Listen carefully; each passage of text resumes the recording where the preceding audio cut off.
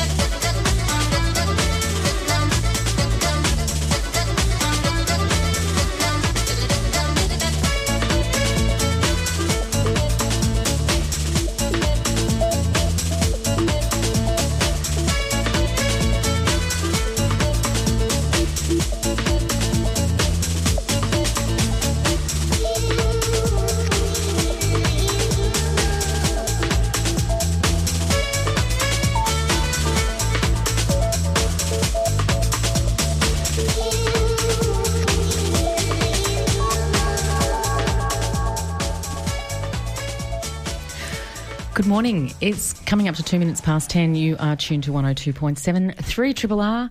Time for this week's edition of Radio Marinara. We are the program about all things wet and salty. My name's Bron Burton. And my name's Dr Beach. Good morning, Dr Beach. Good morning, Bron. How are you? I'm very well. I'm still on a bit of a buzz after seeing Jen Clyer at the Croxton last night. It was a fantastic gig. Great. Yeah, it was very, very nice. And you had full house, sold out. Would have been a great venue. They were on fire. I'm still on a buzz after the Bombers' great win on the Friday night. It's going to be a big year. It's going to be a big year. I'm going to be on a buzz tonight after the Demons beat the Cats this afternoon because it's going to be a big year. Yeah, I think it is going to be big. Let's stay optimistic. Let's stay optimistic, and perhaps we should stay off footy. But yeah, who can help it? This is a local show, local radio show, Melbourne. Well, we are local and global. We are local and global. We are all levels. Yeah. Thanks, Tim, very much for Vital Bits, you rebel. Thank you, Andrew Minga. You're a rebel too. What other radio station on this planet would you have like a special 10-minute segment dedicated to gospel-themed spoon playing? It was great. Loved it. Maybe PBS. Maybe. True. But that's what I love about Melbourne. We have, I love footy, and I love that we have PBS, and I love that we have Triple R. We're so lucky. Hey, let's go through today's program because it's a big one coming in shortly. We've got Jade Mills. He's going to be talking about a recent survey looking at the health of Port Phillip Bay and a bit of a drum roll for the sea slug census, which is coming up in a few weeks' time. The Triple S. Yeah. Good tongue twister for a Sunday morning. Well, it's a double SC, isn't it? Yep. Yeah. And when Cade was in last time, we were talking about shellfish reef restoration projects, and we got to the end of the program, didn't quite get into some big stuff going on in China, so I'm going to hit him up for some information on that too. Excellent. Unprompted. Maybe we won't. He might not be prepared. I'm sure he's listening. We're then going to cross to Terri Allen for a phone dive report. The diving this weekend that Terri's been involved with anyway was cancelled because of the crazy weather. But we'll find out a little bit about what's been going on with diving and what's coming up as well. Then in studio we are going to be joined by Dr Rebecca Morris and Dr Teresa Konlechner. They are from the University of Melbourne and are part of a team looking into a natural approach for coastal restoration. So rather than looking at issues related to erosion and flooding from sea level rise and all sorts of other things, tackling it with concrete. Sorry, someone's phone's buzzing. No, we're good. Yes, Sorry, got distracted. Yeah, rather than, look, all the artificial constructions that have happened in the past, maybe a more natural approach might be the way to go. So they're part of a team that's looking into that. Well, I'm curious as to what that will be. Yes. But I guess we will find out. We will.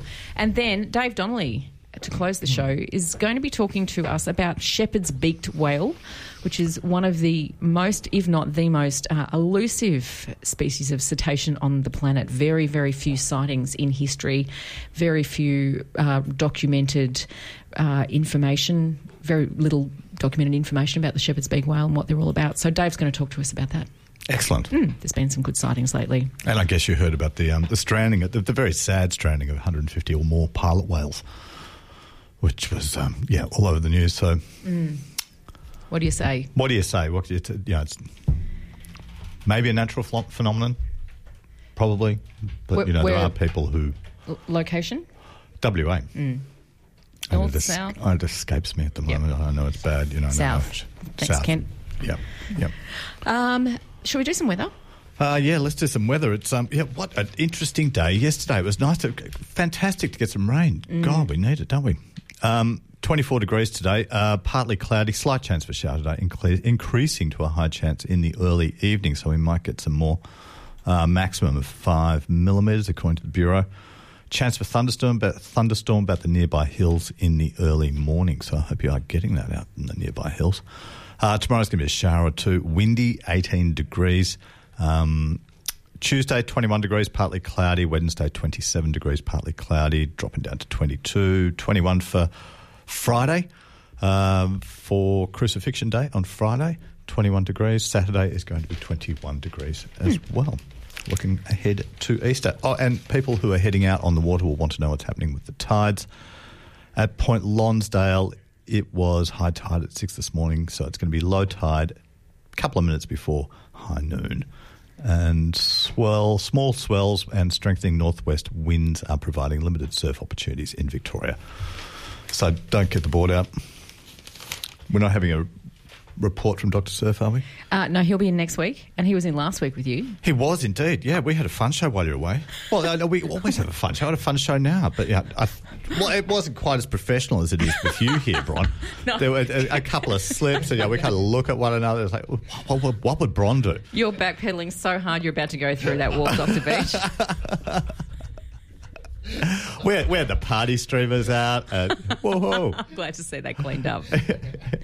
Hey, we've got a couple of minutes for a little bit of news. I see you have a scientific paper in front of you. I do have a scientific paper in front of me, as I like to do. This one is from a journal called Scientific Reports. And again, people would have heard about this during the week. It was quite widely reported in the media, and this is a paper which is published by the Ocean Cleanup Foundation, which is based in the Netherlands. And there are people from New Zealand on it and all sorts of places, Germany. But anyway, this is about the GP, which is, so this monster out in the Pacific, the Great Pacific Garbage Patch, now has its own acronym. And this is where people got out and did some really interesting studies on it and have found that it is rapidly accumulating plastic, as we might imagine. But it's good to get some data, some good hard data. And it's the whole thing is twice the size of France. God. Yeah. But that's going out to, so right in the epicenter of it, in the middle of it, which is a smaller area, a much smaller area, about 10% of that.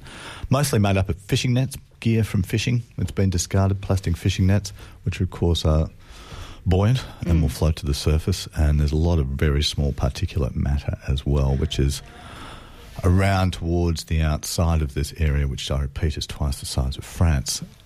So yeah, it's continuing. You're right. It's important to have those data so that cleanup efforts can be planned appropriately. Yeah. Look at modelling.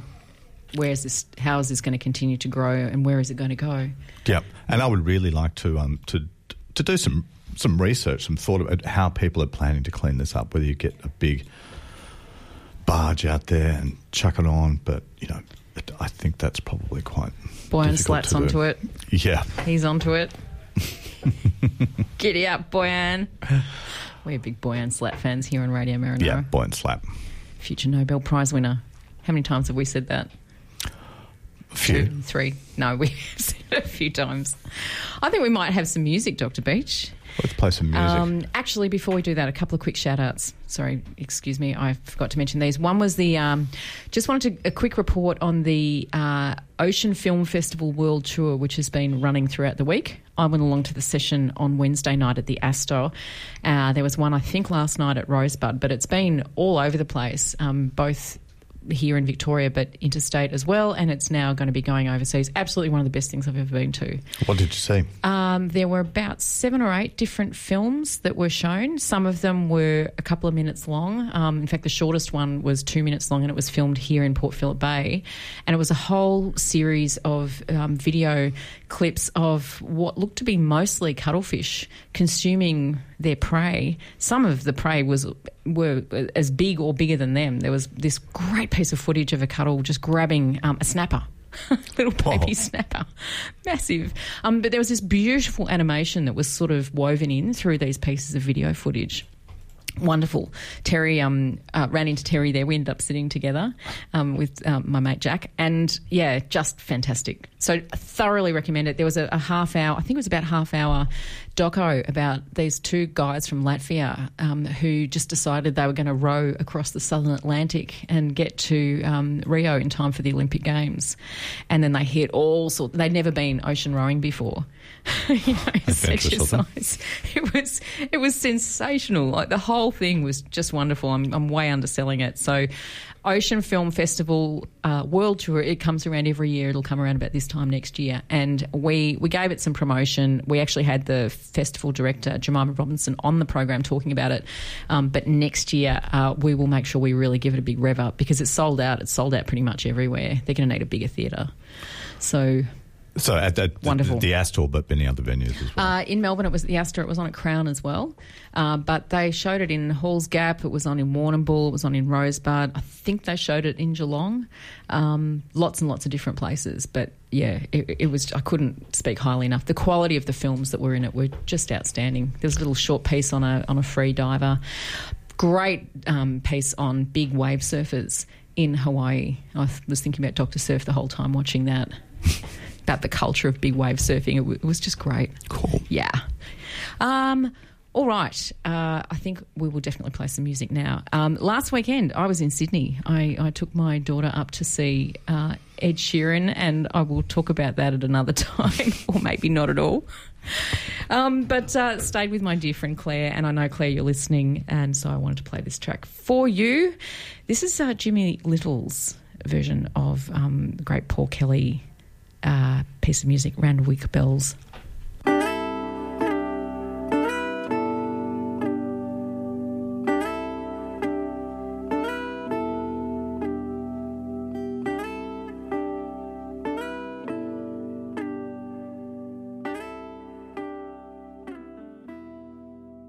You are listening to Radio Marinara here on 3RRR. Without further ado, we're going to welcome Jade Mills. Morning. Good morning. How are you? Oh, fantastic this morning. Looking forward to it. Very good. Kate, it's really good to see you come with some graphs in front of you. So you got some hard data. That's what we like here on Radio Marinara. I walk around the streets with my graphs everywhere in case I have someone needs a conversation in the bar and they want to know a bit more. I like to be precise. Can you pull out the Excel spreadsheet if you need to go further into the data? Yeah, I've got that on my phone already loaded and ready to go. Yeah. What do the graphs say? Well, this is... I guess it's an initial look at a survey that I started. There's a lot of work going on at the moment in Port Phillip Bay to improve the health of the bay. So I figured a good starting point was to actually get an idea of how healthy people thought the bay was and what a healthy bay would look like to them. So the survey's still going, and I believe Bron put a link on Facebook for me. I think so. Last time you were in? Or yesterday. Oh, yesterday. Even. Not yet. I will after this program. There's a link going for people to fill out. It actually closes off tomorrow. There's a couple of good science books on offer for people to fill out the survey. But, excuse me. So can we just go back a step? We're talking about the health of the bay. What does that mean? How do we define the word health? That's exactly why I'm asking people to do the work for me. Right. I was just saying before, you can't quite stick a thermometer in the bay and read its temperature and say, yep, it's healthy or not. I guess it's quite a subjective term, particularly when it comes to the environment. It can't really tell us how it's feeling, and we can read some of the signs and symptoms, but I guess with natural variability, it's really hard to know whether it's healthy or not. And considering how much it's changed since settlement, what do you use as a baseline for a healthy bay? So really all I'm looking at is to try and get an idea from people, areas that they think are healthy, so what a healthy site looks like to them, and then areas that they think are unhealthy. And the idea is to then basically develop a sort of monitoring program with people having their involvement to, I guess, look at some of these parameters that they're interested in, working with scientists in a realistic way. When you get a response from somebody, do you ask at the time of response how long they have lived or observed a particular area? So what are they comparing it to? We do. I've even got that on my graph in front of me. Nice leading question. So that was not a Dorothy Dixon, by the way. So it was quite interesting. Part of it is just to look at how many people have been snorkelling and diving in the bay. I guess part of it is you see a lot of surveys and you see a lot of stuff like stock assessments, fisheries, and a lot of that's people that sit on top of the water. It's not often the people that actually got their head under the water get asked what's going on, and I guess in my humble opinion, they're the ones that seem to see a lot more. They're actually in there all the time. So we've got some of the people who's over like 10% have been diving in the bay for like 30 years. So they are actually the third most sort of abundant group. And then what was quite encouraging to see, a huge amount of people, so over 35% of respondents had only been diving for the last 1 to 5 years. But what it means is you have a lot of people getting out there, and they're only recently starting to get out there. So one of my interpretations of that is people are, I guess, exploring the bay a lot more, perhaps. It could also be as people get older, they're less able to get in the water. But yeah, so we have the views from people that have been around for 30 years, 20, 10, and then people that have only been just recently. So we've got a nice sort of scope to compare across. One thing I've noticed over the last few years is the impact of social media in terms of getting information out there. And you have these specific groups that have formed. There's a few scuba diving specific groups. And the information that gets shared around from people who are part of these groups is quite powerful, isn't it?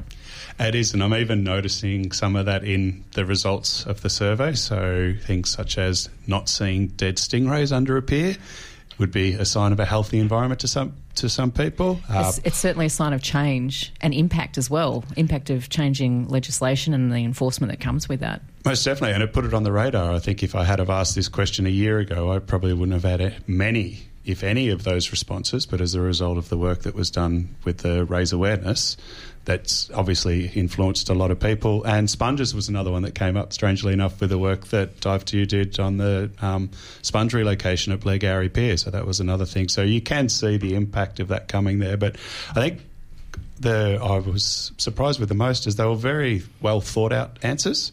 I shouldn't say I was surprised, but it was encouraging to see that people, when they're there, obviously when they're underwater, they're thinking a hell of a lot while they're there observing their fish and all the rest of it. So things such as the fish diversity, algal diversity, barrens was something that they were, basically they want to see less of. Introduced species, so the Undaria that we see quite often, a lot of people sort of pull that up as something to be concerned about. Undaria being algal species? Sorry, yeah, the Japanese kelp, the wakame, yeah, it's quite tasty as well. So people can harvest it and eat it while they're out there as well. But yeah, a lot of those things were sort of coming up, which I guess if you had have asked a scientist the same question, they would have pointed to these things too. And it reflects, I want to say, of course, and I guess it is. I mean, somebody who is going to put on a mask and snorkel, get under the water and have a look is, and if they've been doing it for a long period of time, is going to develop a deep affection for that. It does, and it takes a bit of commitment, I think, to get out there. It's not quite as easy as going for a swim. Yep. I guess launching a boat takes a bit of commitment as well, but you have to actually get into the environment. I think that is the difference, as opposed to sitting on top of it. You actually become part of it. And, yeah, people are obviously thinking a lot while they're out there and seeing a lot of the changes. Things like sedimentation was one I didn't expect to come up, but people are noticing a lot of the reefs, particularly near, whether it's any sort of freshwater or stormwater drains, they're noticing that sedimentation and how it impacts upon the life that's in their area. So they're very observant. Do you think that then leads on to like an automatic sense of stewardship that comes from that? Because they notice it, they feel that there's some kind of drive to bring about some positive change? Yeah, and I think they get frustrated with a lot of that too. They sort of see the stormwater sort of coming out and they'll see those brown plumes and they're like, surely there's something we can do whether it's upstream or at the area, to try and reduce that, because they're seeing the effect it has on their local area. And they do have quite a strong stewardship for the local area. And we found that a lot of people they go to the same location quite frequently, whether it's the easiest spot, they can walk down there, or it's just a close drive, or it's just somewhere that's sort of close to them. They will constantly visit these places. And even things like dead corals. They were talking about, the stony corals that we get, and Ricketts Point has a lot of them there. So people were talking about how they're noticing that a bit more. The cause of the death, I've got no idea, but I even noticed it myself the other day when I was out there. You're obviously getting a lot of responses. I mean, well, are you getting a lot of responses? You're getting some responses from what I gather, but is it pleasing? Is it the number that you were looking for? Do you want more? Oh, I always want more. Of course. The more people that respond, the more we're going to know. But we've had about 140, 150 people respond already, which is, I think it's fantastic numbers. They're all people that have been out and with their head in the water. So we're off to a good start. It will closes on Monday, so hopefully we come home with a flourish. Yeah. Yeah. Closing on Monday, any opportunity to extend it? I mean, you want to look at the first data set, I gather, but then you could keep it going. I have other work commitments that I need to attend to, so we need to put a finish line on it so I can then write the report. And part of it too is actually making it accessible to all groups. Yep. And one of the things that probably won't surprise anyone is that litter came up as quite a concern. And so there are a lot of groups around the bay doing work with litter, and the idea is to actually give them some information on how concerned people are at litter and what locations they're concerned with, and they can actually use that then to help with expand their programs. It's interesting, when Neil Blake was in last, we were talking about litter and marine debris, and one of his issues that he's working towards is to try and almost remove that term marine debris, because it brings about a sense that it's coming from the marine environment, and it's not. It's coming from the land. And so while we continue to think of it as marine debris, it's a problem in the marine environment. And he said that's a real issue that we have to face. And I think that was reflected in a lot of the answers. People that are in the water realise that. They see what's there. They see whether it's the chip wrappers, the straws and stuff like that, and they're like, it's not the fish throwing the chips away. Yes. It's obviously someone on land doing that, yeah. That's it. I'm just looking at the time, and we're going to have Terri on in just a sec. We're going to park the shellfish reef restoration work in China until you're in next. Sorry. I wasn't prepared for that one. I know, I was going to put you on the spot anyway. Quick plug for the sea slug census, because that's going to come up soon, but we'll have you back in to talk about that in more detail. But just to put it on people's radar. Yes, on the 21st and 22nd of April, it is basically encouraging people to get out there and take photos of as many sea slugs as they can. And if we're able to, I'd like to get Bob Byrne in, who's the Victorian sea slug man. He's seen them all his life, and he's a constructor, works in the construction industry by trade, but does sea slugs in his part-time. And I was chatting to him the other day, and he went down to Point Lonsdale, and in one low tide he found 45 species. 45 species. At one location he's found over 100. So I'm putting the challenge out there. If anyone can better that, I'd be mighty impressed. But Bob himself said, divers won't see them. They'll just see the big ones. They don't look close enough. So he also threw down the gauntlet to say that maybe divers should slow down a little bit and check out the little ones. There'll be more information coming on that one, but it's on the VMPA website and the Reef Watch. Excellent. Now, in a few minutes, we're going to have Rebecca Morris and Teresa Konlechner in the studio talking about natural approach to coastal restoration. And given the work that you've been doing in this area, would you like to stick around? I'd love to stick around. Thanks, Brian. I know you guys know each other anyway, so we'll do that. Yeah. And you're here on Radio Marinara. We're now going to cross to speak with Terri Allen, who is on the phone for I was nearly said surf report. You can do a surf report if you want. You might be better off doing a dive report, though. Hi, Terri. Hey, Bron. Hey, Dr Beach. How you going? I'm very well. How are you, Terri? I'm good. In fact, I can give a surf report. We tried to go diving at South Road, Brighton yesterday, teaching open water. And if you remember those cold fronts roaring over, in between trying to dive, we had a bit of surf. Not very pleasant. That was always a good surf spot there outside what used to be called Mario's down near the Brighton Beach bars at the point there. Yeah. Well, they've put in the groins, which I don't know whether they do anything good or not, but it's kind of changed the whole bottom topography there. So I don't know if that's good or bad for the surfing. But, yeah, we certainly didn't want it yesterday. It was a bit ordinary. Now, I have to apologise, Terri, for stealing all your thunder at the start of the show, because I forgot that I was going to talk to you. We can talk some more in more detail about the Ocean Film Festival World Tour. It was a pretty special night, wasn't it, on Wednesday? Yes, it really was. It was great. I'd been a few times before, but I hadn't been for a couple of years, and I'd actually forgotten how good it was. And as I said to you the other day, I think we need to really rouse up lots of Radio Marinara subscribers and us as a team too. I mean, there probably were plenty there in the audience anyway, but the one you didn't mention, which I thought I would mention, besides the Latvians with the boils on their bum. I didn't mention the boils on the bums. No, you didn't. I thought I'd just throw that in because I'd never been, rowing before, and there was very, very graphic photos of them, video of them squeezing the boils in their bum. Just so funny. It was It was just mind blowing. It was kind of necessary to really appreciate the pain that they were in what they were trying to do, because it was just horrible. I felt so bad for them. Yeah. Oh, and then when the guy smashes his ribs up at the end and they make a makeshift cast to strap him up, and then right at the end, they get to Rio. Oh, they don't get to Rio, do they? They got to Brazil in another bay, and then he sort of gingerly jumped up onto the jetty with delight, and then, you just see he was just in so much pain. That's it. Oh, my God. But the other one I liked was and I thought I'd sort of tie this in with a little bit of a sailing report, that they had the Kiwi guy who lived in England. Oh, yeah. With his English family, and he built a very sturdy, decent-sized yacht in his backyard in suburban London, I think it was. Actually, I can't remember where he actually was.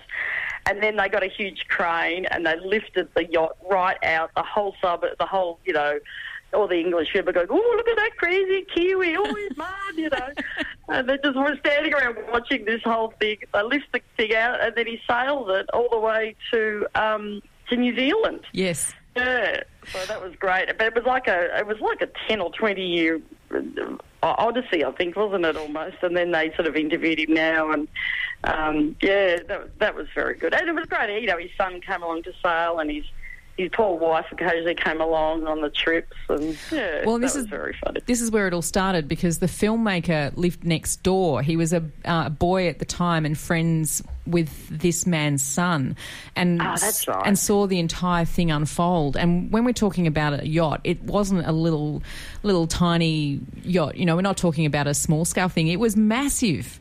And it basically took up this guy's entire backyard. And as you said, Terri, it was like a 10-year exercise to build this thing from scratch. Oh. I think you can probably... I might get back in touch with Jemima Robinson, the film, the Ocean Film Festival director, and see where people might be able to catch some of these films now that they've been screened, because... I'm hoping that you can be able, you could download them, might be able to find them on iTunes or something like that.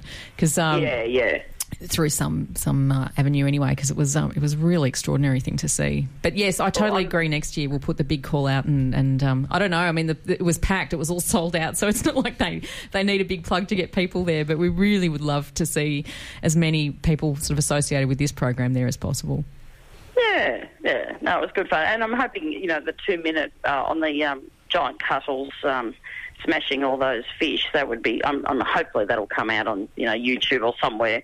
That's well worth watching for the local Melbourne diving. Yeah. Do you want to give Pang a bit of a plug and just give our people listening just a quick summary of who Pang is, because he's very well known amongst Melbourne diving circles, isn't he? Yeah. So Pang, incredible. He actually breeds. Well, I know he used to. I think he still does. He has a license to breed seahorses and sea dragons. And some of the fantastic footage you see, like on Blue Planet 2, that was on Saturday last week, was, the seahorses and such giving birth, the male seahorses, giving birth. And he has filmed all of that. And he has some incredible footage. A lot of it, I think, from the Flinders Pier as well, of just, things like the cuttlefish, but sea dragons. He's got incredible footage of a seal, a cheeky seal coming down and playing with a sea dragon like a toy. Like it's almost a bit cruel. It gets away, but you're like, oh my gosh, the seal. It's very, very funny. But Pang is incredible, and he's the go-to man for for the seahorse stuff and that whenever, people need to want to film things. So, yeah, that was great. He got a big credit at the end, which was good. And he also, I noticed he was in the credits for Blue Planet 2 on the episode the other week on Green Seas. So, and if any one of your listeners didn't get to see that Blue Planet 2, please try and, you'll be able to see it on the Channel 9, whatever it's called, app. And that's, a lot of that was filmed, the cuttlefish were filmed in Whyalla in South Australia, and the sea dragons are all filmed around Melbourne. So, yeah, it's Yago, South Australia. So, yeah. Yep. Excellent. All right, we're going to let you go. I think between now and when you come in next, we are going to be going, you're going off to the Philippines, aren't you? Yeah, I'm going to go look at hopefully some big stuff down in the Sulu Sea. So I'll be in the southwest part of Philippines, and a place called Tubataha. So I hope I can report on some seeing healthy seas and seeing a few sharks for a change would be great. Great. Okay, thanks so much, Terri, and we'll catch you when you get back. Okay, see you. See you, Dr. Beach. Bye. See you, Terri. And that was Terri Allen there reporting on all kinds of different things. Including the film festival. Indeed. Now, we're all familiar with concrete walls, breakwaters and other constructions built to combat erosion and flooding, each of which is increasingly threatening to occur from rising sea levels. However, being expensive and often with negative environmental impacts, scientists are now looking to whether natural coastal defence structures might be the better way to go. Dr Rebecca Morris is from the School of Biosciences at the University of Melbourne, and Dr Teresa Konlechner is from its School of Geography. Both of them are part of a team from the University of Melbourne looking to trial natural inbuilt coastal defence mechanisms like sand dunes, mangroves, kelp beds and shellfish reefs. They're joining us now to talk about the great promise of a natural approach to coastal restoration. Rebecca, Teresa, good morning and welcome to Radio Marinara and to Triple R. Good morning. Good morning. Great to have you both here. Let's start with your team, because there are two of you here, but you're part of a broader team. Who are you and what do you do? So we're part of a research centre called the National Centre for Coast and Climate. This is a NISP-funded centre. There's a number of us involved in it. There's 3 postdocs. There's a third, aside from me and Rebecca, a guy called Ben Fest who is looking at blue carbon. Now, you mentioned NISP-funded. What's NISP? That would be the National Environmental Science Program. Right. Yeah. Yep. Had to think about that one a little. Yeah, cool. And you're from different schools too. So how does that work? One of you from School of Biosciences. Is that you, Becky? Yes, Yep. that's right. So I guess our supervisors, Steve Swearer is from the School of Biosciences, and then Dave Kennedy is from the School of Geography. And Teresa's work focuses more on coastal geomorphology, whereas mine's more on marine ecology. So we kind of straddle across the different schools based on our expertise. So it's kind of a multidisciplinary project, which is good. Great. So where are we at the moment with prioritising coastal restoration, both here locally but elsewhere? There's been quite a lot of coastal modification over the decades, I guess in some places centuries. Where are we at with prioritising that right now? So coastal restoration, where does that sit? So in terms of prioritising that, it's something important that we should be focusing on and be investing in, putting research dollars in that area. Where does it sit? Yeah, so I guess in terms of coastal defence, the traditional way to go is to build hard defence engineered structures, so seawalls, breakwaters. And there isn't really kind of an avenue at the moment that moves towards restored or created structures for coastal defence. Restoration really is used mainly for to restore the habitats, mainly for a biodiversity purpose, and so this is not used that often for coastal defence at the moment. There's been a lot of investment in shellfish reef restoration, not only in Port Phillip Bay but elsewhere around the world, and we've got Jade Mills with us here still. Yep. Jade and I are sharing a microphone at the moment because the studio is so packed. So jump in, Jade, if you want at any point. How successful have these efforts been to restore once was an important and supportive ecosystem in its own right? You can jump Is in, that Jade. for me? I think you're talking Well, for anyone who wants to answer it, yeah. Well, especially in the States, they're starting to use shellfish reef sort of intertidally to do exactly what the Teresa and Becky are looking at. So you guys are looking at doing mangroves for a similar type of purpose, isn't it? So you're actually restoring an ecological function at the same time, and at the same time you're also getting that defence protection as well. Is that correct? Yeah, so in the US, they use this method much more for coastal defence. And so they have restored kilometres of oyster reefs because in the past they lost them, but it's being done more now for coastal defence. Here in the bay, it's really being restored mainly for biodiversity, and it's quite deep. The reef's around 10 metres, so at that depth, they're probably not going to provide any coastal defence. But for us, we're looking at more kind of intertidal habitats like mangroves and also mussel reefs. And those, because they're a bit shallower, are more likely to be able to provide us with that service. So it sounds like a bit of a win-win situation in that sense. So you're getting the coastal defence, but you're also restoring some of these habitats. Do you know what we've lost or what was around intertidally, particularly in the bay, and what changes have occurred? In terms of oyster reefs and mussel beds, it was pretty extensive in the bay. There's no oyster reefs. Pretty much, they're functionally extinct. So there's very remnant patches, but very little. So we've lost almost everything for oyster reefs. Mussels, you can still find them in certain areas, but again, they're just not what they once were. And so will it just be putting mussels down onto a soft sediment, or will you use a hard substrate of some sort to bring that back? Do they need something to hang on to get a leg up to begin with? The mussels do. So the mussels are a hard substrata species, so we need to put something in for them to colonise. And so we're putting in a mixture of... so this project's actually in collaboration with City of Greater Geelong Council, and they're putting in a mix of recycled shell and also natural rock for the mussels to attach to. Can we talk a bit about your mangrove project? I was really interested reading through this publication that's come out talking about the hybrid approach. Can you talk us through the hybrid approach? So I guess there's a few different approaches that you can take to this kind of coastal defence work. And so one that's called kind of more of the soft approach is to just restore habitats the way they are. So just to put salt marsh in or just to put mangroves in. But in some cases, these kind of habitats, they actually need shelter conditions to be able to establish. It's like an opportunity window that they need. And so the hybrid approach is where you do put a small amount of infrastructure in that actually protects them from the waves while they're small, and then they can establish and grow.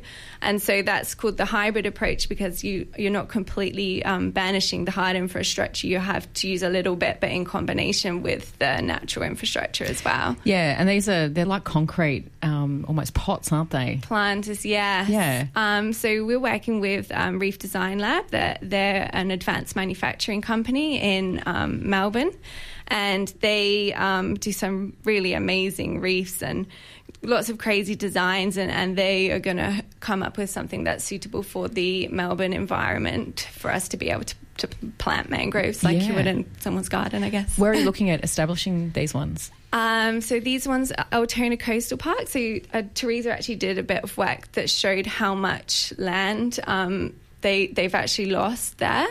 And so they lost, I think, about 1.4 metres per year ongoing. And so we'll put the mangroves there to try and protect that part of the coast, but also in Western Port as well. So I was going to ask you about Lang Western Port. And I've been aware of mangroves being in Western Port and the top of Western Port. So there were mangroves at Altona, were there? There still are some mangroves in Altona, yeah. Okay, so if you go down the creeks, so they've managed to establish more in the sheltered parts. So there are a few there, but on the actual open kind of bit of the bay, there are very small, very few. So I guess our idea is to try and expand the mangroves that are already there to provide defence. I'm really interested to see whether having these concrete planters will make a difference for just acceptance of these plantings as a genuine effort to try and restore these mangroves as an ecosystem in its own right. A few years ago we had Tim Ely on the program, and he's done a lot of work over the decades in trying to re-establish mangroves at the top of Western Port, as you're saying, Dr Beach. But his efforts have been thwarted by vandalism of people who don't like the look of the mangroves, and as fast as he and his volunteers have been planting mangrove seedlings, he had some real issues with people just pulling them out. So I'm really interested to see, and we'll only know this in time, whether having those concrete planters will sort of lend some formality, I suppose, or some licence to do this, whether people just accept them as this is an official thing that's happening now. Yeah, so it will be interesting. I mean, we have been doing some kind of social survey work alongside this eco-engineering, because that is one of the key aspects of this is kind of social perception, because obviously seawalls, they're a social insertion to the environment. They're only there because we need them. And so we have done some surveys that kind of ask people's opinions about these kind of eco-engineered structures and whether they support the idea or not. And there is overwhelming support for them, what we've found from our surveys so far. But I think the next step is to kind of ask, okay, do you prefer this type of soft engineering over this type? And it will be interesting to find out more. We'll have to wrap it up because we've got Dave Donnelly wanting to come in and talk about Shepherd's beaked whales as well. But what I'm hoping is, can we have you back in a few months' time to talk about this work and how it's travelling, and also to talk more about the economic, how that economic side of things stacks up for the natural versus the more sort of traditional approaches to restoration and protection as well. Yeah, we can definitely keep you updated as the projects progress. Great. Yeah. Thanks so much for coming in. Thanks for having us. We've been speaking with Doctors Rebecca Morris and Teresa Konlechner from the University of Melbourne. It's 10 minutes to 10. This is Radio Marinara. A couple of station announcements, and then we're going to turn our attentions to the Shepherd's beaked whale. People of the universe. Boogie. It's boogie time. Easter weekend, our friend's farm in Tullarook. Boogie. Just an hour up the Hume. Angel Olsen, the Murlocs, Cable Ties, Deer Tick, Mildlife, Amel and the Sniffers, Cash Savage, and so much more. Shake it loose together at Boogie this Easter. Proudly sponsoring Triple R. The Listies and Darebin Arts Speakeasy present Wikipedia, a dictionary of disgusting new words. Wikipedia is a seriously silly show with snot monsters, bubble machines and toilet paper guns. It's clowning, slapstick and improvised chaos for the whole family. 2 shows only on Tuesday, April the 3rd at 10 a.m. and 1 p.m. at Darebin Arts Centre. Tickets available at darebinarts.com.au. Proud Triple R sponsors. It is 9 minutes to 10. Here you are on 3RRR Radio Marinara. Now, the Shepherd's beaked whale is one of the most elusive and least understood species of cetacean on the planet. We've got less than 30 official sightings anywhere in history, and knowledge of the distribution, behaviour and morphology of the Shepherd's beaked whale could be described as rudimentary at best. However, some recent sightings and accompanying evidence has made a significant advancement in what we know about Shepherd's beaked whales, and it's all been written up in the latest edition of Marine Mammal Science. It's with great pleasure we welcome back to Radio Marinara to tell us about it, and the paper itself, Manager of Killer Whales Australia, Dave Donnelly. Good morning, Dave. Welcome back. Good morning, Bron. Good morning, Dr Beach. How you going? Good. Great. Always good. Great to have you here. Let's start with a general description of the Shepherd's beaked whale, because they're quite unique creatures, aren't they? They certainly are. Like most beaked whales, they're quite unusual to view. Most people haven't seen a beaked whale, but this particular species is very easily identified through diagnostic features. It's one of the most noticeable features of all the beaked whale species, and perhaps only second to the dwarf minke whale in terms of its recognisability, if there's such a word as that. Now, they're described in this paper. The paper is called New Diagnostic Descriptions and Distribution Information for Shepherd's beaked whale, Tasmacetus shepherdi. Did I pronounce that correctly? Yeah, of southern Australia and New Zealand.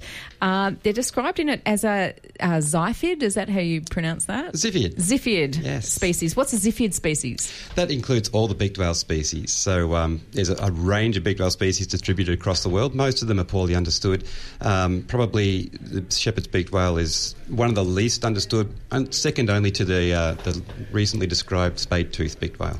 Right. So discovered in 1937? That's correct. That's quite late, isn't it, really? It is, but I guess as a beaked whale, very elusive, particularly back in those days. Not a lot of people looking for whales out there in the open, wide oceans.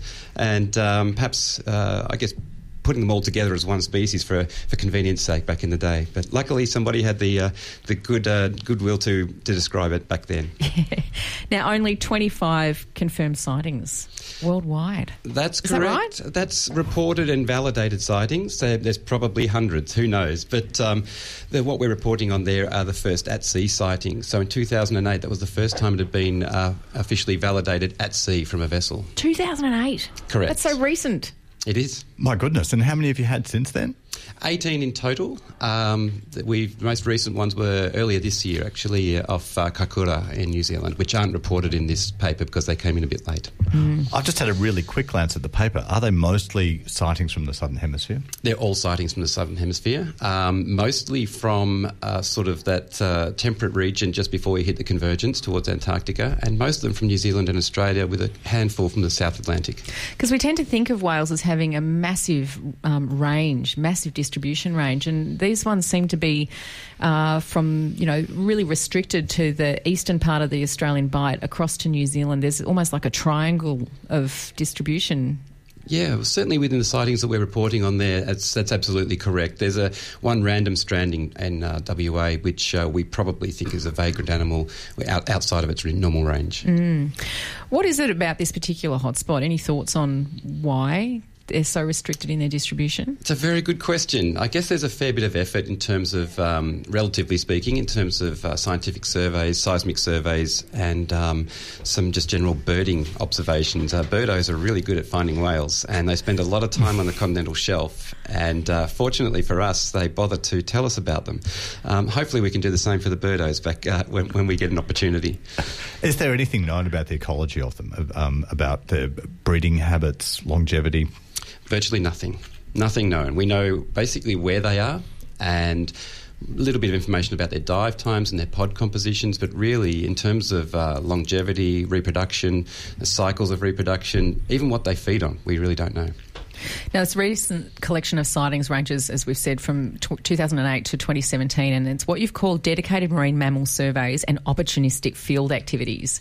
So some of this is targeted. You've gone out there to look for them, and others they've just sort of popped up, as you mentioned, with the bird watchers. Is that what that means? Well, we haven't gone out looking for Shepherd's beaked whale, but we're actually, the sightings off Victoria were part of a training, or at least a proof of concept research trips to target blue whales and see if we could track them using sonar buoys. And in the midst of all that, we came across a number of different species of cetacean, including Shepherd's beaked whale twice. In January and March of 2012. The other field activities include fishing charters and birding trips and filmmaking trips, which were to film killer whales in New Zealand, and just happened to come across Shepherd's beaked whale over there as well.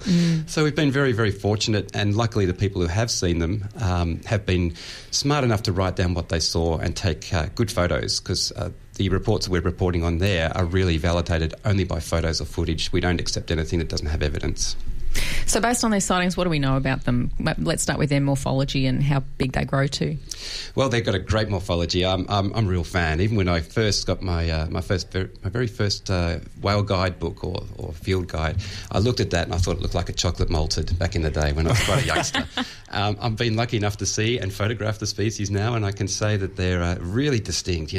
Fair bit of brown across the back. There's some nice, beautiful, creamy colours coming up from the pectoral fins. Beautiful pale melon. Even the coloration around the eye, it's like a mask. And the boys, or the males, have erupted tusks or what we call apical teeth at the front of the lower jaw, which is fantastic. And uniquely for the species, they have teeth in the upper and lower jaw, which is unlike any other species of beaked whale. Rob, where do they normally have their teeth? Many beaked whales don't have any teeth erupting. They may have them in the gum but not erupted. Some have tusks. Some have just a small number of teeth in the upper jaw, just in the back row. They're really complex species or group of animals to look at. They're mostly suction feeders, we think, feeding on squid, but the fact that these guys have teeth in the upper and lower jaw suggests maybe they might be feeding on fish.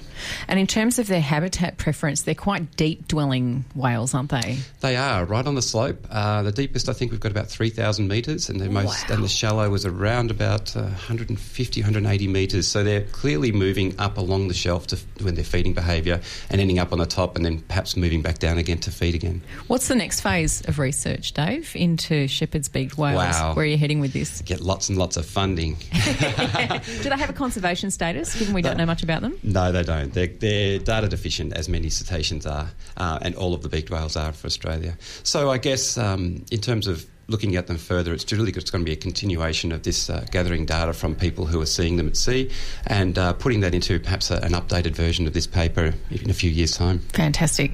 And if our listeners are out there on the water and they think they might come into contact with a Shepherd's beaked whale, what should they do? Oh, they should definitely report it. The way to go about that would be perhaps the easiest way might be to go through Killer Whales Australia. We have a very keen interest in Shepherd's beaked whale. They've been seen interacting with killer whales, so it wouldn't be that unusual. They also interact with pilot whales and bottlenose dolphins. So if people do see them, perhaps give us a report through Killer Whales Australia Facebook page. Yes. And we'd be happy to log that sighting and take your photos from you. You've got a great Facebook page. I was looking at it last night, and there's a mobile number listed on there as well that you can have a look at and contact. Absolutely. We'd love to hear about killer whales too. Excellent. We have to wrap up, but we're going to go out into the green room. I want to talk to you more about some of the other work that you do with Killer Whales Australia and get you back in soon to talk about that. Absolutely. Specifically. It'd be a pleasure. Can we put a copy of that paper on our Facebook page too? Sure for can. people to have a look at? Fantastic. Thanks, Dave. Thank you very much, Bron. Thank you, Dr Beach. We're bang on 10 o'clock. Thank you, Dr Beach. It's been a pleasure. Thank you. Thank you, Kent. He's been panelling for us today. Dr Doolittle's out there with his crew of other doctors. They're going to come in and take you through with radiotherapy to 11 o'clock when the Einsteiners will be in for an hour of exciting science, as they do every Sunday. Thanks to our guests today, Jade Mills, also Rebecca Morris and Teresa Konlechner from Melbourne University, and of course Dave Donnelly. On our program next week, Dr Surf's going to be in. He's got a guest. I actually don't know who it is, but we're going to also have a look at, we'll be excited about that, and a look at the Melbourne International Comedy Festival. There's some great marine-themed acts coming. Cool. For us to all go and have a bit of a laugh, and who doesn't love doing that? Yeah, that's right. Have a great Sunday, and we'll catch you next week for more Radio Marinara. Bye for now.